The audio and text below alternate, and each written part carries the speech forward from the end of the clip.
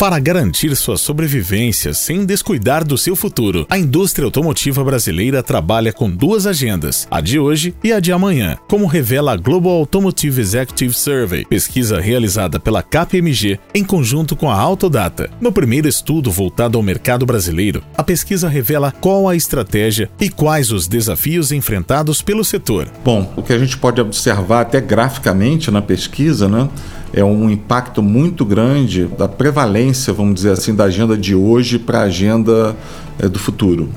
Isso demonstra claramente uma preocupação que a indústria tem com o momento que ela está vivendo atualmente. Este é mais um podcast para o app KPMG Brasil, sobre as transformações do ecossistema de mobilidade. Você fica com Ricardo Bacelar, líder do setor automotivo da KPMG no Brasil, e Márcio Stefani, diretor da Autodata Editora. Nós estamos num país com uma dificuldade bastante grande de sair de uma crise pesada, até com uma recuperação relativa dos números de produção e vendas, mas ainda com uma pressão muito grande de um percentual significativo de vendas diretas, que tem uma margem menor, então sacrifica a margem do negócio como um todo.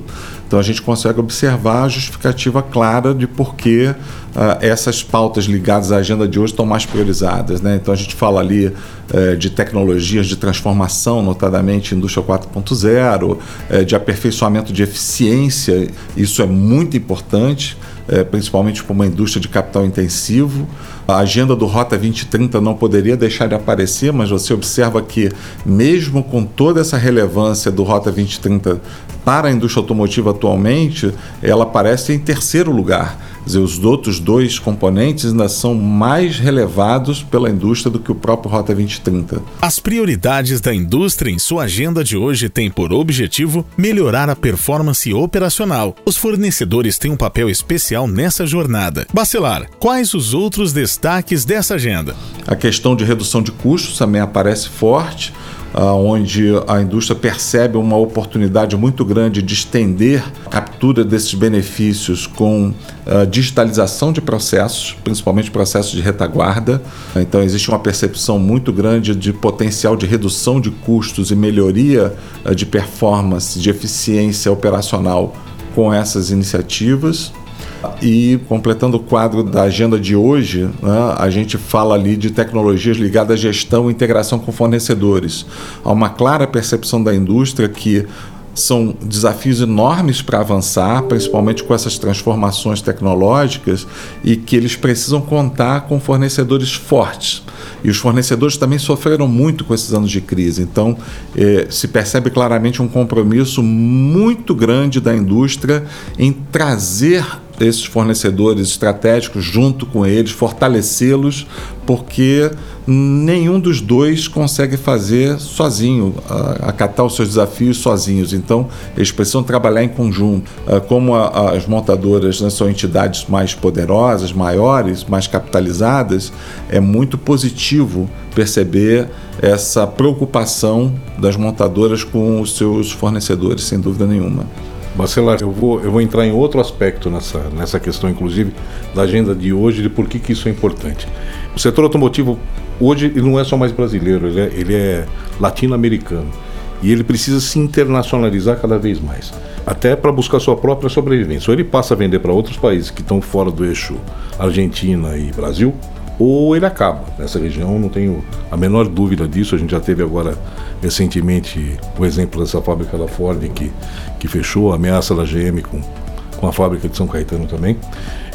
É um momento muito delicado da indústria, e essa indústria precisa ser competitiva. Então essa questão da agenda do hoje, essas questões das tecnologias de transformação, da indústria 4.0, até do Rota 2030, todas esses trabalhos que levam essa indústria a ser competitiva são prioritários hoje, frente a qualquer coisa, porque é a busca pela sobrevivência dos próximos anos, do meu ponto de vista. Bacelar, você concorda com a opinião do Márcio? E o futuro, como fica? Sem dúvida, Se não garantir a sobrevivência hoje, não dá para pensar no futuro, Mas a indústria também pensa no futuro, Às vezes pode parecer que a indústria não estaria antenada com as suas necessidades de evolução, e estão muito bem demonstradas. Os percentuais de concordância da importância de determinados assuntos ligados à agenda do futuro também são altos, são menores do que a agenda de hoje, mas continuam extremamente relevantes, né?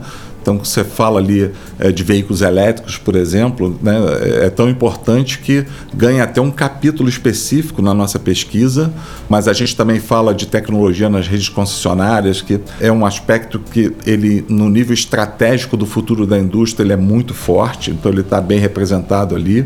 A questão das parcerias com startups também, então toda essa revolução tecnológica da indústria, ela entende que precisa e muito da colaboração de startups, sem dúvida nenhuma, para acelerar esse processo de absorção de novas tecnologias. E a gente também testou algumas hipóteses, claro, né? Então, serviço de gestão de frotas, serviço de locação, o serviço de locação, inclusive, com uma curiosidade, quando nós estávamos captando as respostas, nenhuma montadora ainda oferecia esse serviço no Brasil. E para ver como é que as coisas evoluem rápido, né? Entre a captação das respostas e a publicação da pesquisa, uma montadora já oficialmente se posicionou nesse mercado de locação, né? Então, mais uma demonstração de que a indústria está, sim, olhando também para agendas importantes na construção do seu futuro. A globalização é um desafio na estratégia da indústria automotiva. No Brasil, é preciso conciliar o olhar global com as necessidades regionais. Márcio, dá para trabalhar com essas duas agendas? A indústria precisa se globalizar. Ela, por um tempo aqui no Brasil, ela esqueceu isso e ela está voltando agora a buscar o caminho da globalização. No meu ponto de vista, a gente trabalha ao mesmo tempo com essas duas tarefas ou com essas duas agências, é quase que um trabalho hercúleo.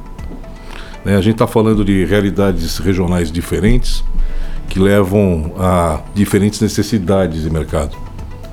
E é muito difícil a gente trabalhar com um olho no jogo global e ao mesmo tempo viabilizar essas necessidades regionais do meu ponto de vista. É um trabalho de maluco. Cá entre nós é um trabalho de maluco, né? Isso tem demandado um esforço brutal por parte de todos os executivos e um bom aporte de investimentos no país. É só você ver a quantidade de investimento que as montadoras têm colocado no Brasil, mesmo com esse mercado abaixo do que precisa para se viabilizar, é uma coisa muito forte. Eu até vou parafrasear aqui o Pablo Dissi, né, o CEO da Volkswagen, que num outro documento que a gente acabou de lançar, né, na pesquisa de CEOs, ele colocou que ser executivo no Brasil é para os fortes. Realmente o tamanho do desafio é muito grande e por isso que a gente também não mede esforços para ajudá-los produzindo documentos estratégicos como esse.